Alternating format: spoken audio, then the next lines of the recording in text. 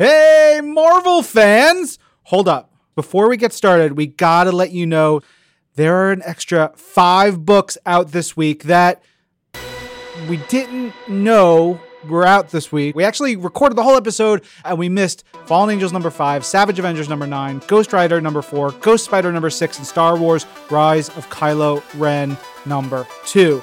That's just the way it goes, you guys. It's a new year. Things are happening. Don't worry though. We're going to talk about these books next week. You're going to hear Tucker talk all about his Star Wars.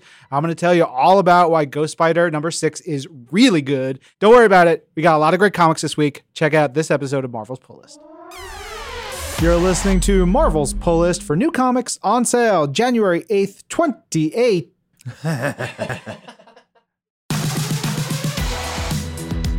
Hello, Marvelites! You're listening to Marvel's Pull List for new comics on sale January 8th, 2020. You guys, I just said 2018 by accident, but we fixed it. We're okay. We're back in the present time. No going back.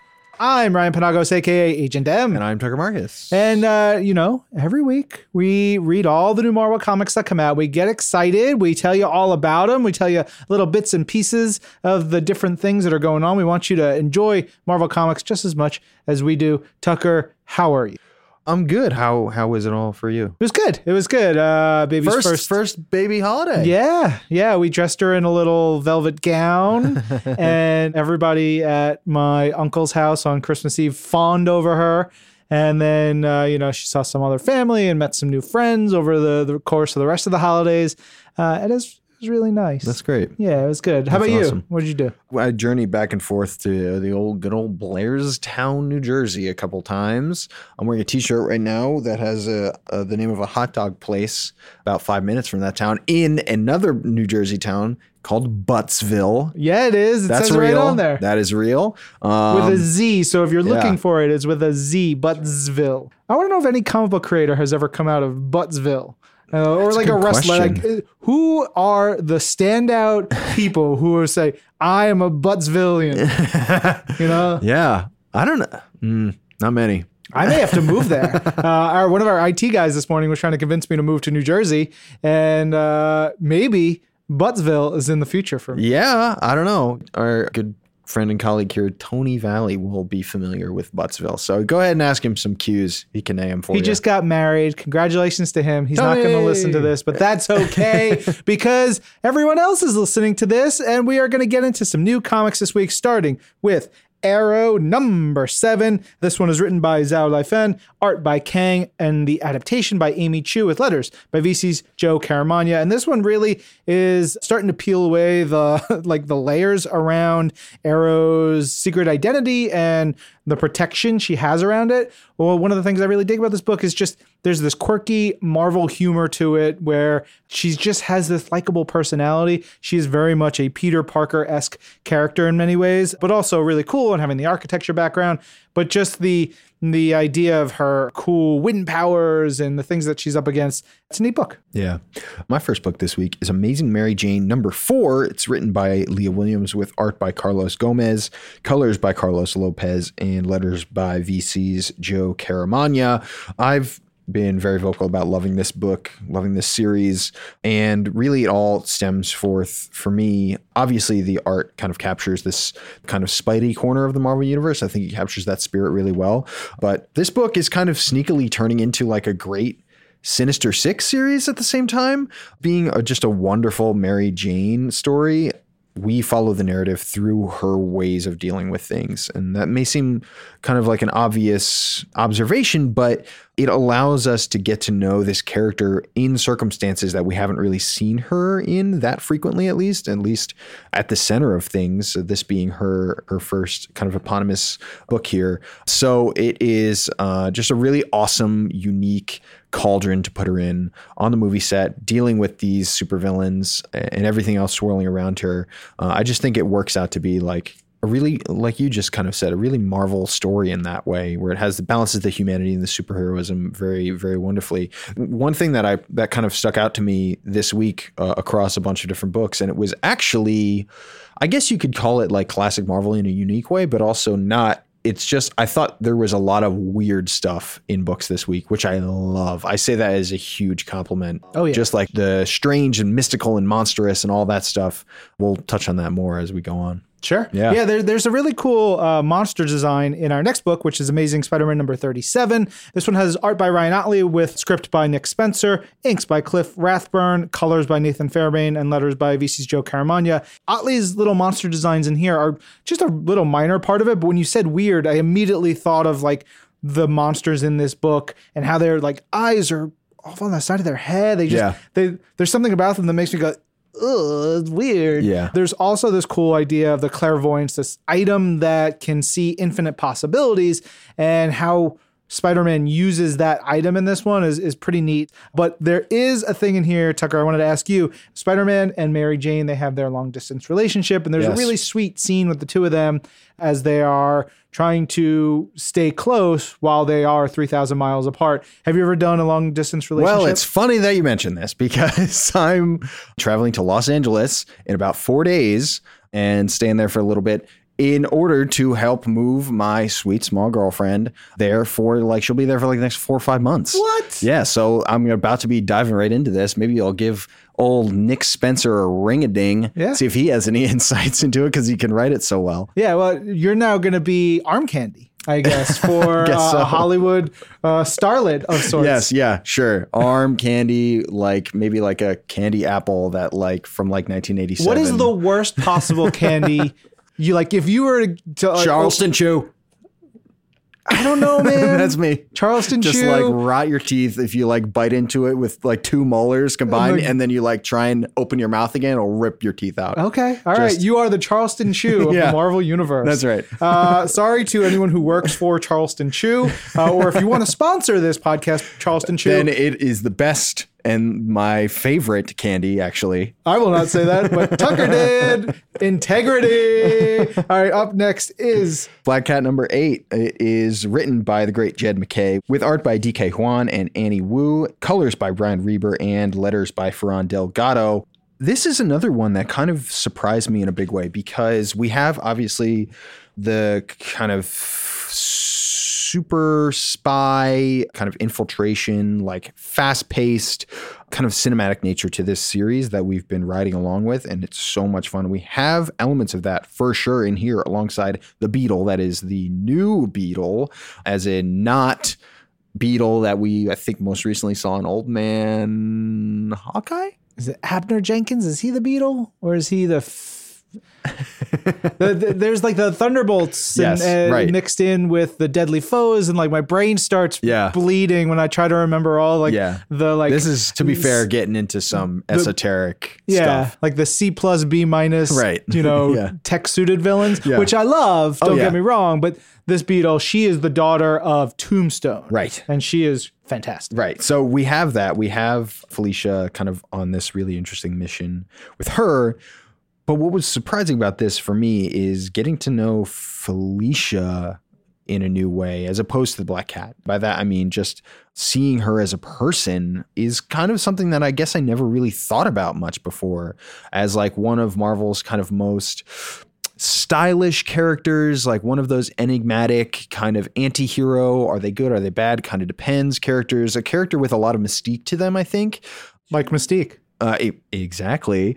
To bring them down to earth in a way that makes them actually more interesting, that kind of heightens all of those colors and allows those character traits that were kind of hard to nail down in a way before, in a way even harder to nail down, because you see the humanity at the heart of it and you wonder where the connections are, and it's slowly kind of emerging in a really, really interesting, unexpected way with this series. We have a scene in here between Felicia and her mom, which again, that's not a scene I would ever have expected to read in this book, even going back a couple of issues as we've really dug into this. But I loved it. I thought it was really, really fascinating. And for me, those moments, they make the latter moments that we get into later in this book of the action, of the fight scenes, of the crazy explosions and things like that, even more fascinating. That's what it's all about, obviously. And to get it with a character that I really hadn't ever thought about in that way before is really, really cool.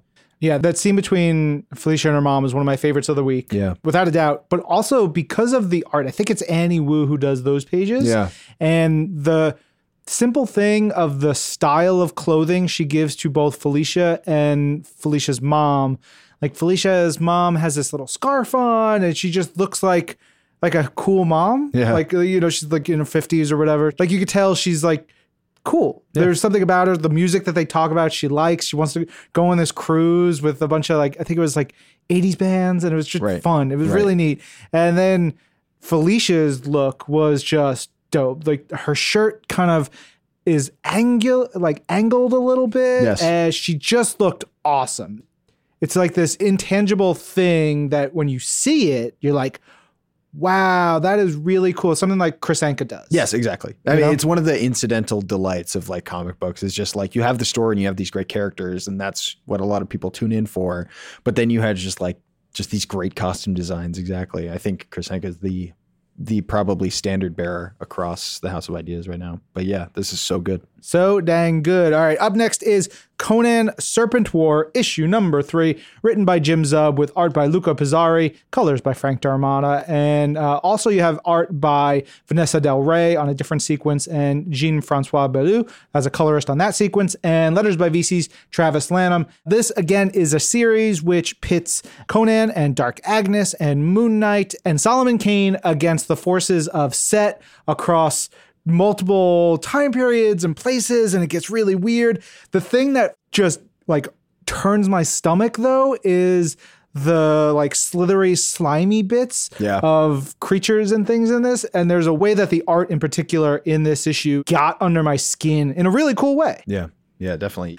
Before you move on to Deadpool, I forgot to mention when we were talking about Black Cat, there's something I started doing this year where I'm going to take my favorite variant covers from the books that we get, because we're lucky enough to get to read these comics and see a lot of the covers that we wouldn't normally see. And so as I go through them, I'm like, oh man, that variant cover is great. And we were in this new office. And so I've been putting up on my wall, one of my walls in my office, my favorite variant covers from every week. And I'm going to put them up on social. So in time with every new episode, as long as I'm able to do it, I'm going to just showcase some of my favorite variants that come out. And one of them is a great Black Cat variant that came out this week. And, you know, there's tons more. It's really cool. If you want to see some variants that you may not normally get your hands on, I'll be posting them up on social, and hopefully we can get them linked to in the news article, because that should be an easy way to do it. Yeah. I think if I was going to my local comic shop and like buying books every week instead of just reading them here, I would just be getting variant covers every time. Like there's just so many incredible things on offer every week. So awesome. Okay. Next up we have Deadpool number 2, and it's my first pick of the week. It's written by Kelly Thompson with pencils by Chris Bachalo, inks by Wayne Foucher, Livesay, Alvey, Jaime Mendoza, Victor Olazaba, and Tim Townsend, with colors by David Curiel and letters by VC's Joe Sabino. We can talk now about what happened at the end of issue 1, which was so unexpected and so exciting. And to have Kraven the Hunter come through and just straight up murder what seemed to be one of our main characters.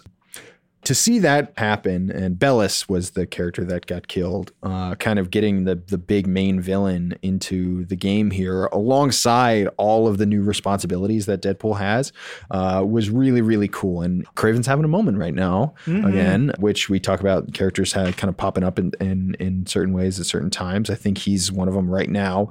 What would you do if you had an enemy, right? Yes. I have many, by the way. Right. So one of your most like hated enemies was killed by cloned version of that enemy and then came back at you. But it wasn't the original one who you have all the history with. Yes. But it was someone who looks pretty much exactly like that enemy and just wants to get at you just because. Yeah.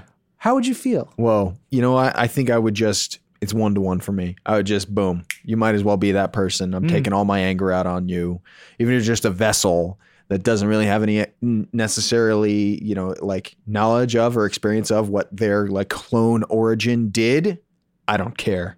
You're my mark.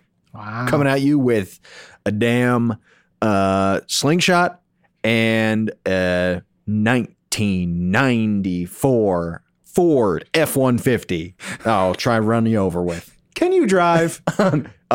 Yes. And as a matter of fact, I used to drive a truck in Blairstown, New Jersey, as previously mentioned in this episode. Farm town. Used to drive one around back there. My name is Tucker. A lot of people call me Tuck as a nickname. But when I started doing that, a bunch of people started calling me Truck. Like that was my nickname. Hey, it's Truck. I have a friend named Truck. He does very famous art for Twitter. He does all the little emojis. Oh, wow. His name is Truck. All right. Well, anyway, to see all of this come together between Craven, between the Staten Island stuff, and really just immediately at full pace here in issue 2 is so much fun. But what I love most about it and what gives me the most joy is seeing how pissed off Deadpool gets. Just how annoyed he is, how frustrated he is.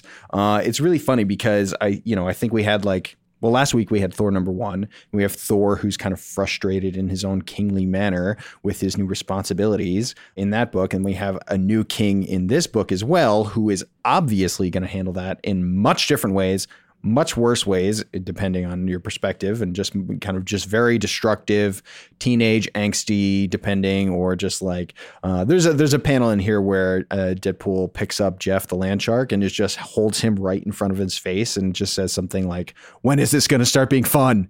The whole king thing, because it's not what he expected so far. Yeah. It's great. I want to see Jeff the land shark visualized in other media. I know. Right? Yes. Can you imagine? In any, I want a Jeff plush doll. Yep. Jeff, how would I, a hand puppet? Yeah. Live action, a Muppet Babies-esque TV show, an emoji. Let's get Truck to make an emoji. 100%. I don't think we have the budget here on Marvel's pull list, but we'll see what we can do. I love the just tiny Jeff moments in this book where you just know Kelly writing these scripts is just these little incidental moments that don't really impact anything, where she just will definitely write and Jeff is gnawing on this character's ankle. Just on the side. You can barely see it. It's so good. It's tremendous. So fun.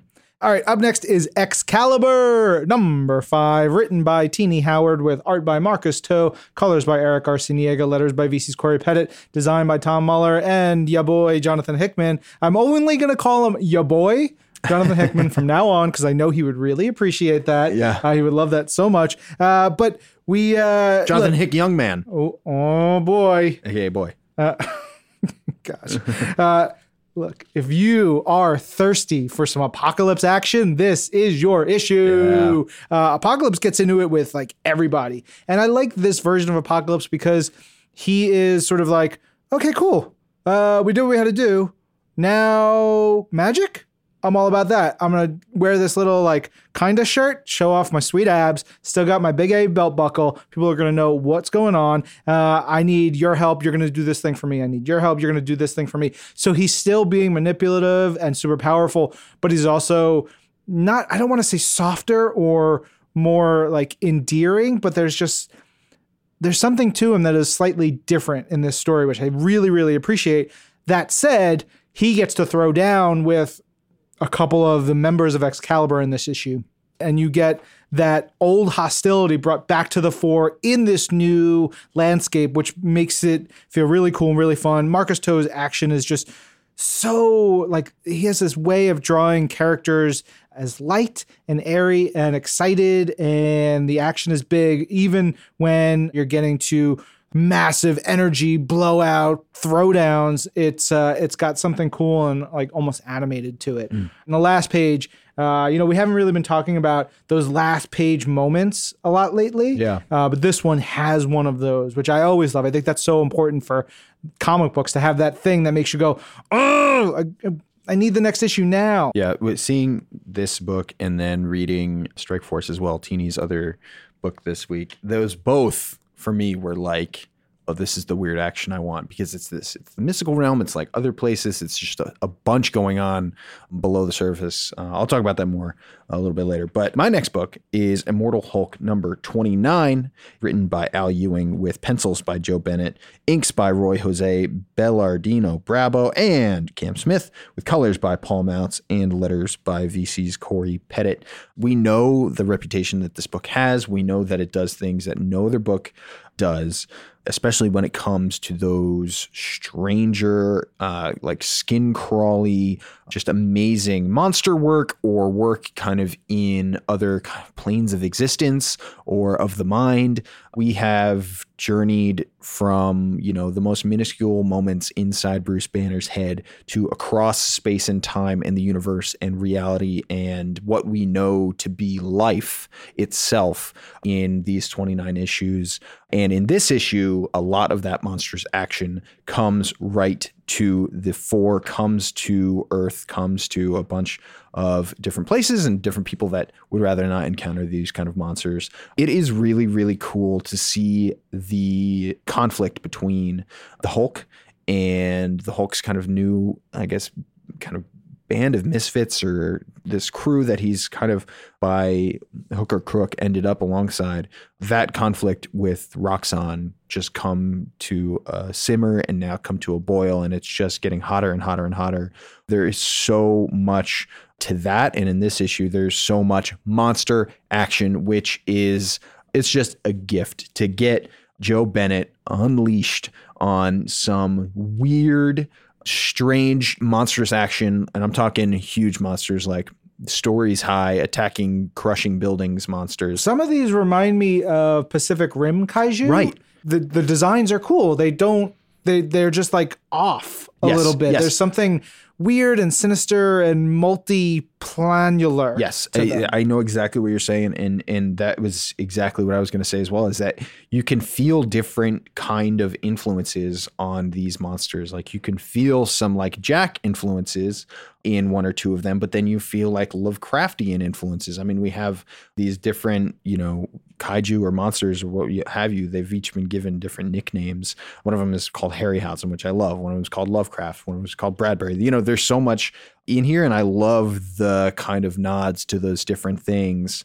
And I think it acknowledges the fact that there is, that not just is this a very Marvel book and it has roots in so much of those things, but it is really pushing boundaries beyond Marvel history, beyond, I think just generally what one would expect with this kind of book. It's so multi-layered. It's so impressive. There's just such detail, such amazing writing, such amazing work from the entire team. It's one of those things to see an issue like this be churned out, which contains, I wanted to add, for my money, the most powerful 2-page spreads in Marvel Comics. Just anytime we're getting one in this series, it is going to knock your socks off, unlike almost anything else.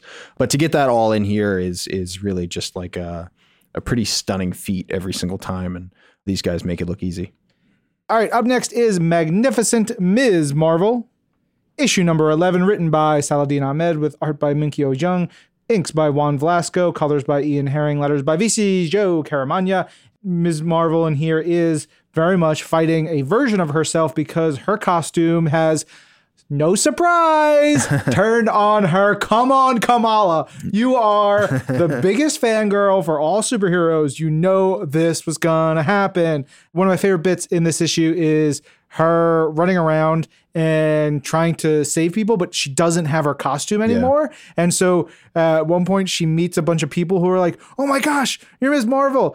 And she uses her morphing ability to change her face to this really like cartoony smile. And the people are freaked out. They're like, have a scarf and some sunglasses. Please stop that. It is really funny. I dug the crap out of that. Totally. Okay, next up we have Marvel's Avengers Thor #1. This is written by Jim Zub with art by Robert Gill, colors by Andy Troy, letters by VC's Joe Caramagna.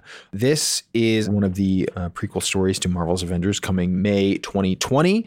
And it's so cool to see the iterations of these characters that we're going to get, most specifically here with Thor. Obviously, we've encountered so many different versions of that character here. So to get our clear vision of what we're going to encounter in the game is so much fun. And on top of that, we get, Thor versus Hulk. What more could you ask for?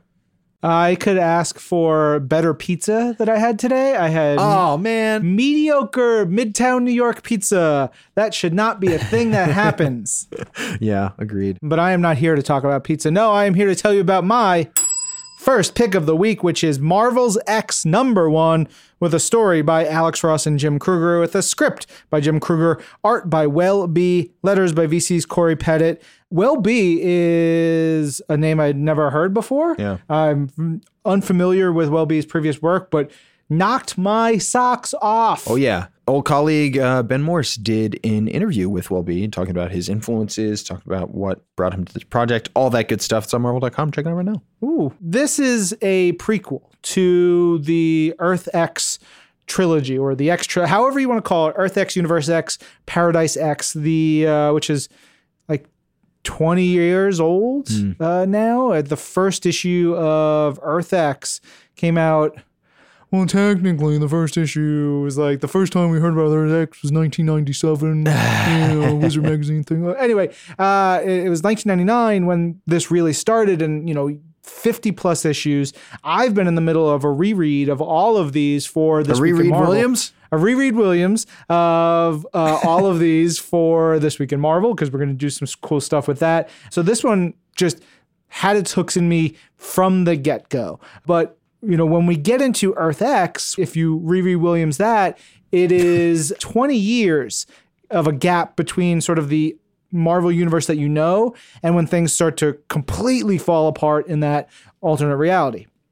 This is the story of how, more or less, what's in that gap of time, how those things happen, what was going on. A lot of those bits and pieces were fleshed out over time in Earth X and Universe X and Paradise X, but this gives a different view. And I think the use of Marvels here is really important, because you get a sort of POV from someone with no powers. You get a POV of everything around them being wild and huge, and in this case, terrifying and heartbreaking and devastating. But the person who is our POV character is just trying to survive. Yeah. And he's also someone who's like a huge fan of superheroes and like powers, and he doesn't have them.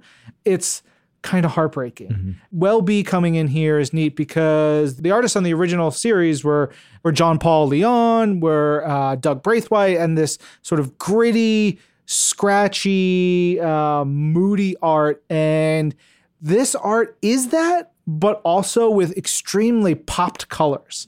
It is like really lands off the page into your eyes. He's, at one point he's wearing this like Iron Man shirt, and the red off that is so bright and vibrant. And then you get other moments where you've got these cool muted colors. There's just something to this art that I think is going to grab people and really make them turn their heads and see what's going on. But if you know the original story, you know that humanity was mutated, sort of set off this big chain of events, and it was part of a larger story about what humanity's purpose really was. This is ground level of the changing of humanity. It is a very human story amidst otherworldly and terrifying events. Highly recommended, especially if you are a fan of the original stories. Nice. Okay, next up for me is Miles Morales, The End, #1. It's written by Saladin Ahmed with talk about great art. Art by Damian Scott, colors by Donos Sanchez Almara, and letters by VC's Corey Pettit. The look of this book really, really blew me away. I also always want to give a special shout out to Raza, the cover artist on all of these The End books, I believe. This is telling a final story for this character. It is a kind of farewell final tale for each of them, and this one is the Miles version. And I love how bold it is. I love how bold it is, not just narratively, brought to you by Saladin, but artistically, because it's a look that, I don't normally associate with Miles in comics, because it takes the kind of classic Spider-Man angles and movement and exaggerated features and just ratchets it up even more, where you get this really kind of cartoony, really expressive look to everything that I just really, really, really enjoy. Here, Miles is an old man. He's old. He's got gray hair, gray beard. He's also Mayor Miles Morales of Brooklyn.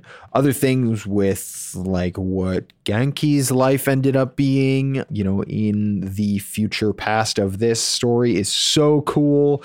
It is just really, really, really wonderful work going on here. I think it speaks to the enormous imagination, the incredible ability of Saladin Ahmed, realized beautifully by Damian Scott.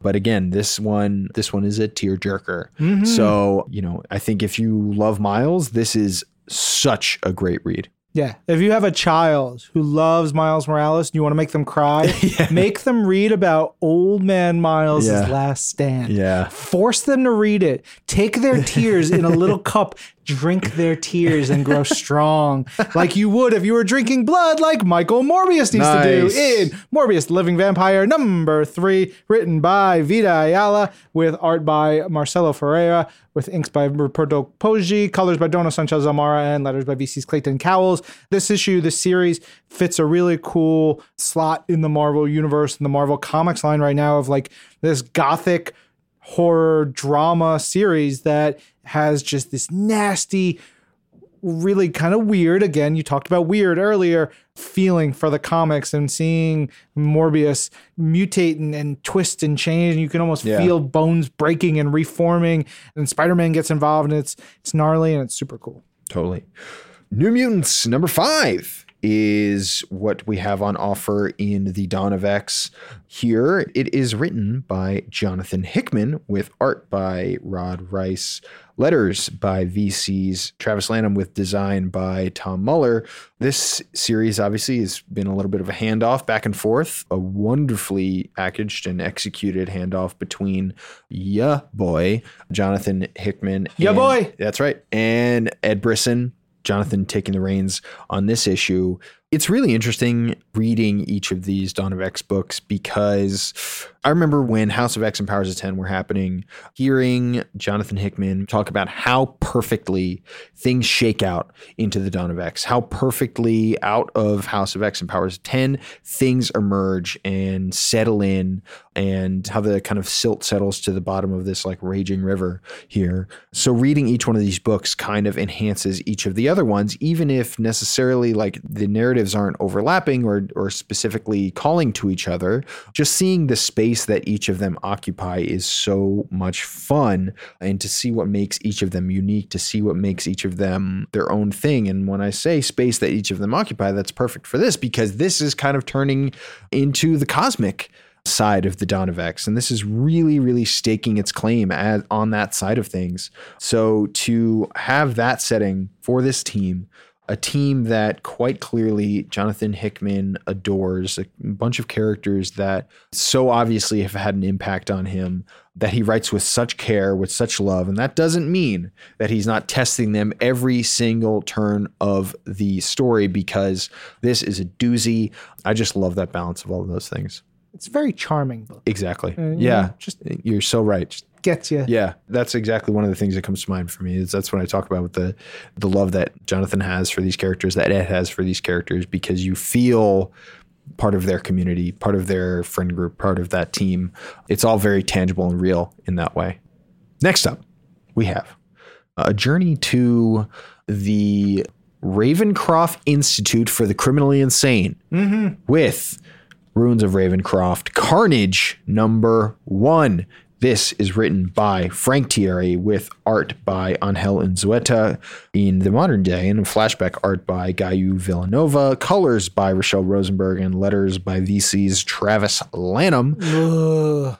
There's some gross stuff in here, man. Yeah, it is. Frank Thierry played a big part in the build-up to Absolute Carnage and wrote some really excellent tie-in books to all of that, which I really loved, and it felt very perfect and perfectly tailored to Frank Thierry's kind of writing style. So to have him take over here and essentially explore the history and the deep mythical, disturbing past of this place just feels so right, because we're on the journey towards reopening Ravencroft. That'll come with Ravencroft #1, which will be at the end of these Ruins of Ravencroft one-shots.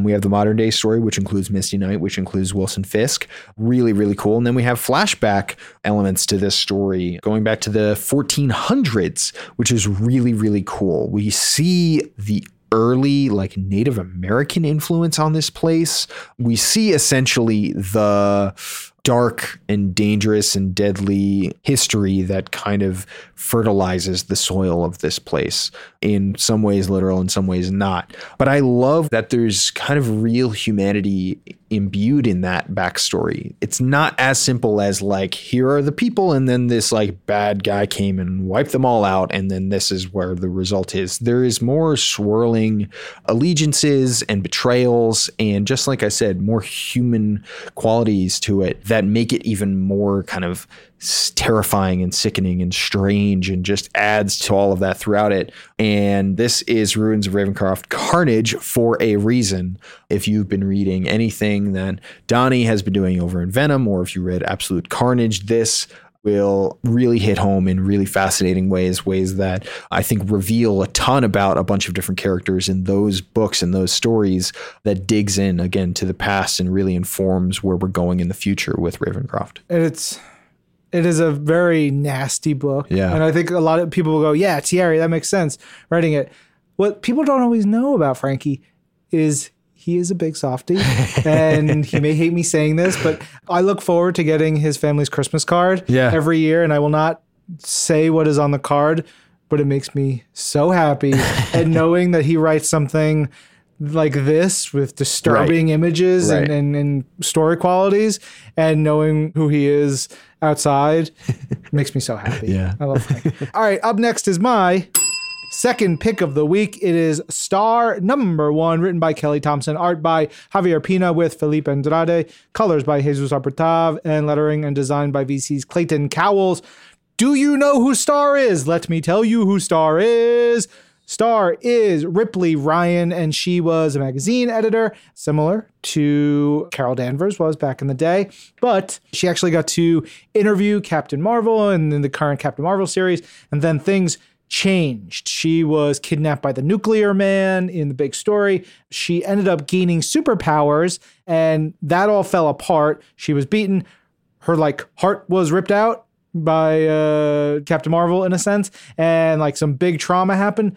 But she actually then became fused with the Reality Stone. And that is an interesting thing. After the Infinity Wars storyline from 2 years ago, year and a half ago, year ago. Oh, man.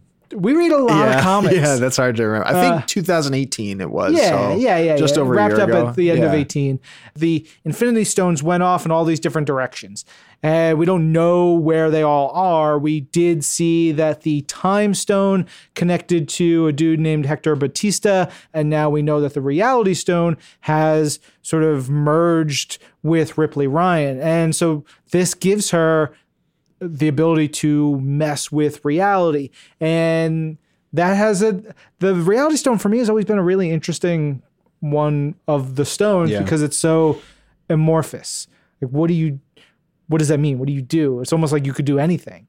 And that kind of is true. You can almost do anything, but there are limitations. And I love the way Kelly writes that. She has Ripley going through different moments in here, utilizing the power of the stone, and the art in here is wonderful. Javier Pina and the colors, especially Jesus Arpitav, this glowing red element that is added when she starts using the stone, it has a limitation, and the way that is put forth, explained without forcing it, and it is just so clever and so fun, so comic booky. I love it. This is also a book about a piece of trash. Right. Ripley is a dumpster fire of a person. She is, in the parlance of Marvel Studios' Guardians of the Galaxy, an a-hole. And I love it. That is a very difficult thing to do in comic books, to get a good, villain-ish book to keep going and make you compelled to read it and sort of like it, and not either completely hate the main character or fall in love and turn the main character into a superhero. Yeah. I don't think Star should ever be a superhero. She's trash. I want her to be trash all over to cause chaos. And here she causes chaos for Jessica Jones. She causes chaos for Loki. She causes all this kind of nightmare stuff, and she's not repentant. I love that. It's a good dynamic. Yeah, it's kind of like an amazing magic trick to see a writer as good as Kelly pull off, because it's that exact thing. And you can think of so many different stories across media that have that at the heart of it, of this character you shouldn't be rooting for, but in a way you are. And just that kind of conflict is like really the beating heart at the center of so much of the story. It's awesome. There's also an interview that I did with Kelly about this exact book in this series and where everything is going, including touching on that character that shows up on the last page, and including talking about why the Reality Stone is particularly dangerous for this character, particularly appropriate and also scary for Star to hold, which I remember a conversation that I was witness to where Jerry Duggan, I remember talking about Infinity Wars, he was saying that we need to do something really new. We need to bring something new to the Infinity Stones. Let's go out there. Let's make something completely unexpected of them. Let's do something that we've never seen before with these like iconic, legendary objects in the Marvel Universe, which have so much weight to them and such amazing stories attached to them. He just made the case in that room for something completely new. And I think we're getting threads of that here. We're getting into that in an interesting way here. And who knows where that will necessarily end up. But I love the boldness of just saying, here's a new character that didn't exist 6 months ago. Boom, Reality Stone powers, own limited series, so much going on, and it's just excellent. Yeah. All right, Tucker. Yes. Pop quiz. Yes. There are now 4 Infinity Stones unaccounted for. Oh, man. Soul, Mind, Space, and Power. Uh-huh. Which one would you choose?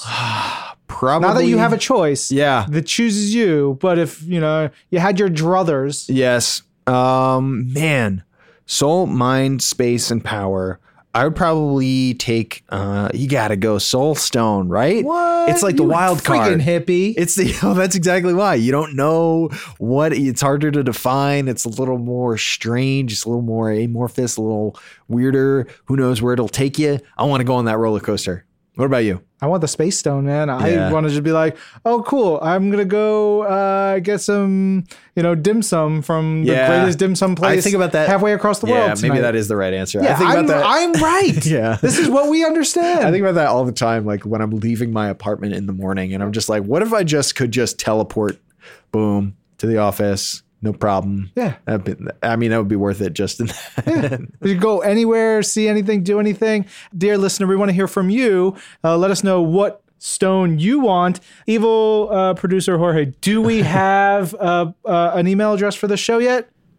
We're going to get a new email address for this show. We'll figure what that is soon. But for now, you can email twinpodcast@marvel.com or hashtag Marvel's Pull List on the Twitter. Let us know what Infinity Stone you would choose of the 4 that are remaining. Yes. You can't have Ripley Stone. You can't have Batista Stone. I'm going to call him Batista now just because it's a cool name. Yeah.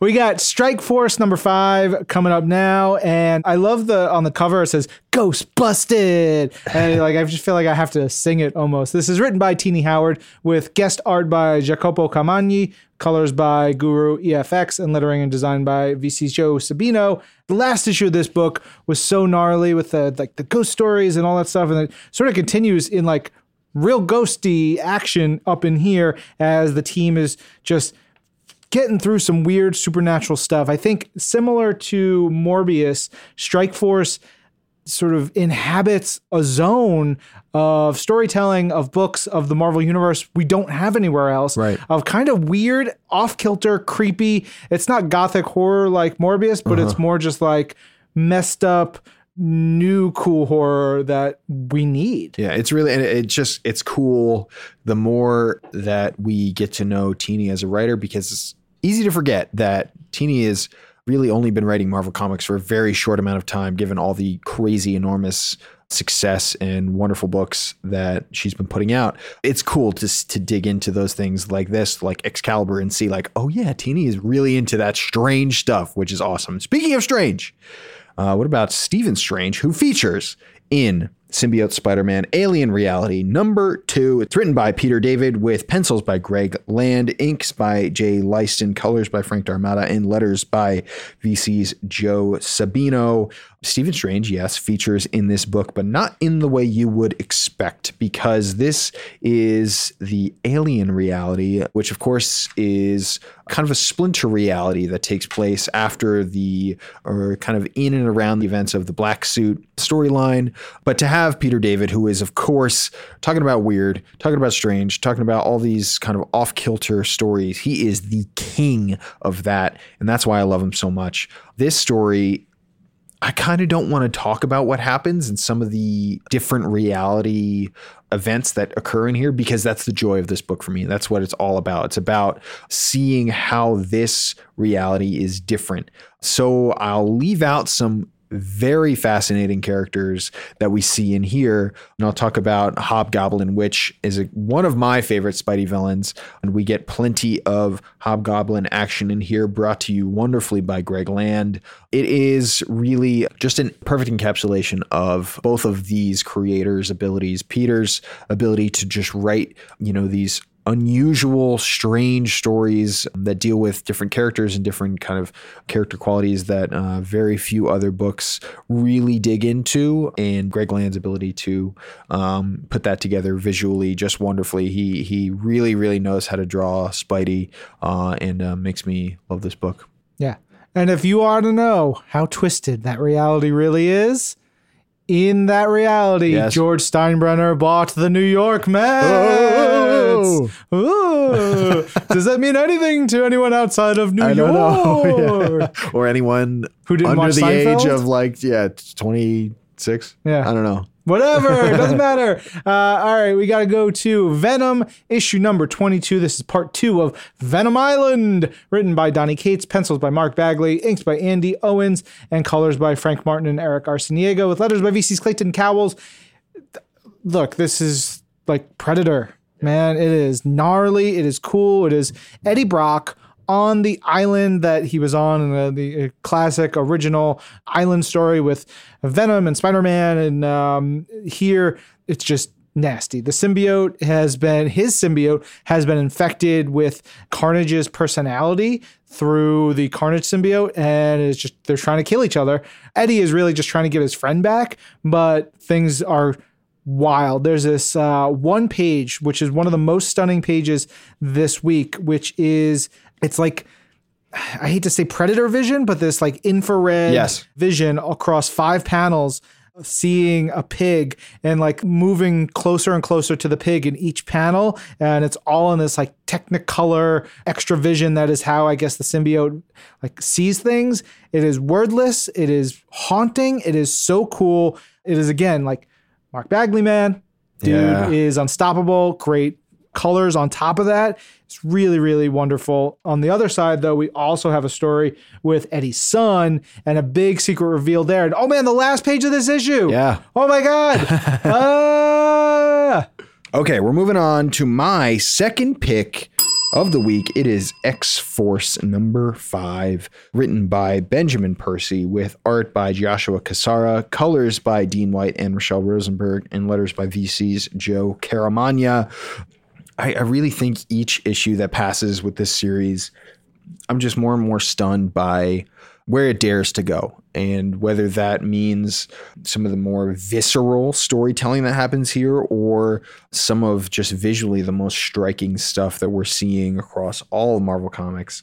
It is so, so cool because, look, Wolverine, and I think Quentin Quire, right, went on a mission last time around, and it was rough. It was intense. And yeah, look, maybe Wolvie got cut in half. It's fine. Okay. He's still going.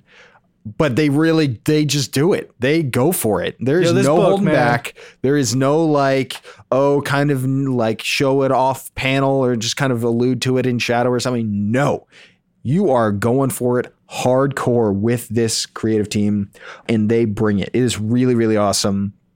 I also love how different characters are getting involved in here, from Forge to Gateway, to see how Domino, after the crazy, tragic, disturbing, disgusting stuff that character had to go through, to see her come back with a vengeance in this issue is so, so awesome. It's so fun. Another really interesting kind of mysterious element to this book is something that I've been kind of curious about since this was announced with all the other Dawn of X books, which is Black Tom Cassidy. Because there was this, Jonathan said, with his plan for this book and Ben Percy as well, that, I think Black Tom Cassidy was kind of involved. He was kind of a part of the team, but maybe he wasn't. He was going to show up sometimes. He was going to be gone other times. There's some great prose pages to dig into his position here as that continues to evolve and unfold. The way that Joshua Cassara composes a page, the way that he uses shadow, color, when he positions just characters against a stark white background for emphasis, it is so, so beautiful. It is, it's honestly a joy to read in universe as a piece of self-evident work. It's excellent. It's so much fun. But on a meta level, when you read books, perhaps uniquely, as often and as much as you and I do, it's a joy to see someone like Josh Cassara. And we've talked about how he's leveled up with this book, how he's just putting in incredible work. But when you take stock, maybe this is just the new year speaking to me, but like looking back to the work that I was introduced to Joshua Cassara with, I think maybe it was the Falcon book. And I loved his work then, but it is just so much fun to see these people evolving as creators and as artists and bringing new things to the table is really, really awesome. It's something I love keeping tabs on. There are a couple creators in your next book that I think of often in that same exact vein. Yeah. Yeah. Joshua's art has this like really cool texture to it. Like almost like if you touch the page, you can feel it like a painting. You can feel the grittiness to it, which is similar to the art in Yondu, issue number 4 this week. Art is by John McCrae, one of my favorites, written by Zach Thompson and Lonnie Nadler, with colors by Mike Spicer and letters by VC's Joe Caramagna.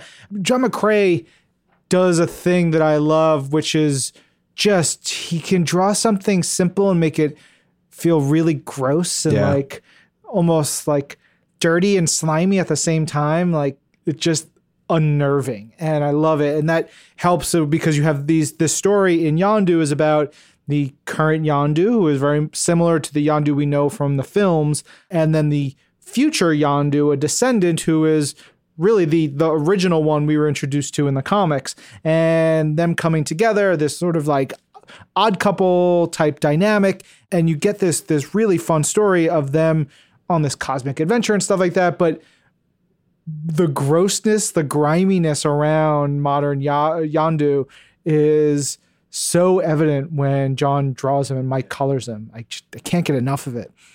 There's a moment here where the two of them are being chased by a bunch of intergalactic bad guys and yada, yada, yada. But there are a bunch of empty pizza boxes in the ship.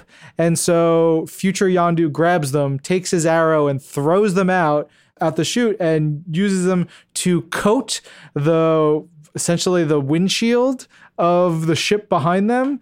Like you get this splat, splut, splitch on the windshield. And then the next two panels of the aliens in the ship that just got coated say, "Sir, our view is blocked by old pizza boxes." The other one goes, "Then we shall die as we lived, without morals and entombed by pizza." That to me is the encapsulation of this book. It is funny and it is weird and it is just unorthodox and absolutely bonkers. Truly something I hope more people check out and read. It's really, really fun. Totally agreed. Okay, that's what we have for individual issues on sale this week. And for collections, we have Black Panther Book 8, The Intergalactic Empire of Wakanda Part 3, Absolute Carnage versus Deadpool, Black Widow, Welcome to the Game, Captain Marvel Volume 2, Falling Star, Doctor Strange by Mark Waid Volume 4, The Choice, Loki, The God Who Fell to Earth, Marvel Monograph, The Art of Declan Shalvey, and New Avengers Breakout Marvel Select. Yeah. On Marvel Unlimited this week, we're starting to get to the end of some of the Age of X-Men books. You're going to see those in there. Dead Man Logan number 9 coming towards the end of that. You know, we talked a little bit earlier about the Infinity War stuff. Well, we're getting the Secret Warps one-shots and like those annual books from so fun. this summer. Those were a lot of fun, and plenty more. And then in the older issues that are added in, we've got a handful of old Marvel UK Captain Britain comics in there. And then something I am super excited for, a number of issues from Classic X-Men. Now, Classic X-Men from the mid-'80s was two things. One, it was a reprint book of like X-Men issues from like just like 6 years before or 7 years before, because they were so popular, and reprints and stuff like that wasn't the same that it was back then. But on top of the reprints, they added new covers and new backup stories. These backup stories are incredible. They are so good. Some of them have art by John Bolton and other amazing artists, but like they really flesh out stories, or they tell very crucial, quieter X-Men stories. I highly suggest reading the Classic X-Men stuff in Marvel Unlimited if you've never read them. Really, really good. That seems like all the comics. Yeah. This episode of Marvel's Pull List was produced by Jorge Estrada with help from MR Daniel. Jorge, how do you feel about your new nickname, Evil Producer Jorge? I think it's a little underwhelming. I'm kind of disappointed. Huh. Okay. People just kind of like putting it mildly, you know? Okay. Dastardly, nefarious, cantankerous. Nice. Okay. We'll just something awful every episode will be our go-to. Our audio development manager is Lauren Wiener, and Jill DeBoff is our director of audio. She's also our land shark of audio. Ooh. And hey, we got to give our special shout out to Brad Barton, like we always do. Double B. Even though he is not involved in this show whatsoever. Well, actually, Brad is over there. He's sitting under a table, just listening, reading every comic as we finish with them. Just Double B doing his thing. Flipping burgers, which is just how I think of him in my mind. He's also my favorite variant cover of the week. Ah, very good. He's a good one. That's brought to you by diseased producer Jorge. I'm Ryan. Those laughs. Okay, and I'm Tucker. This is Marvel. Your universe. Diseased. That's good.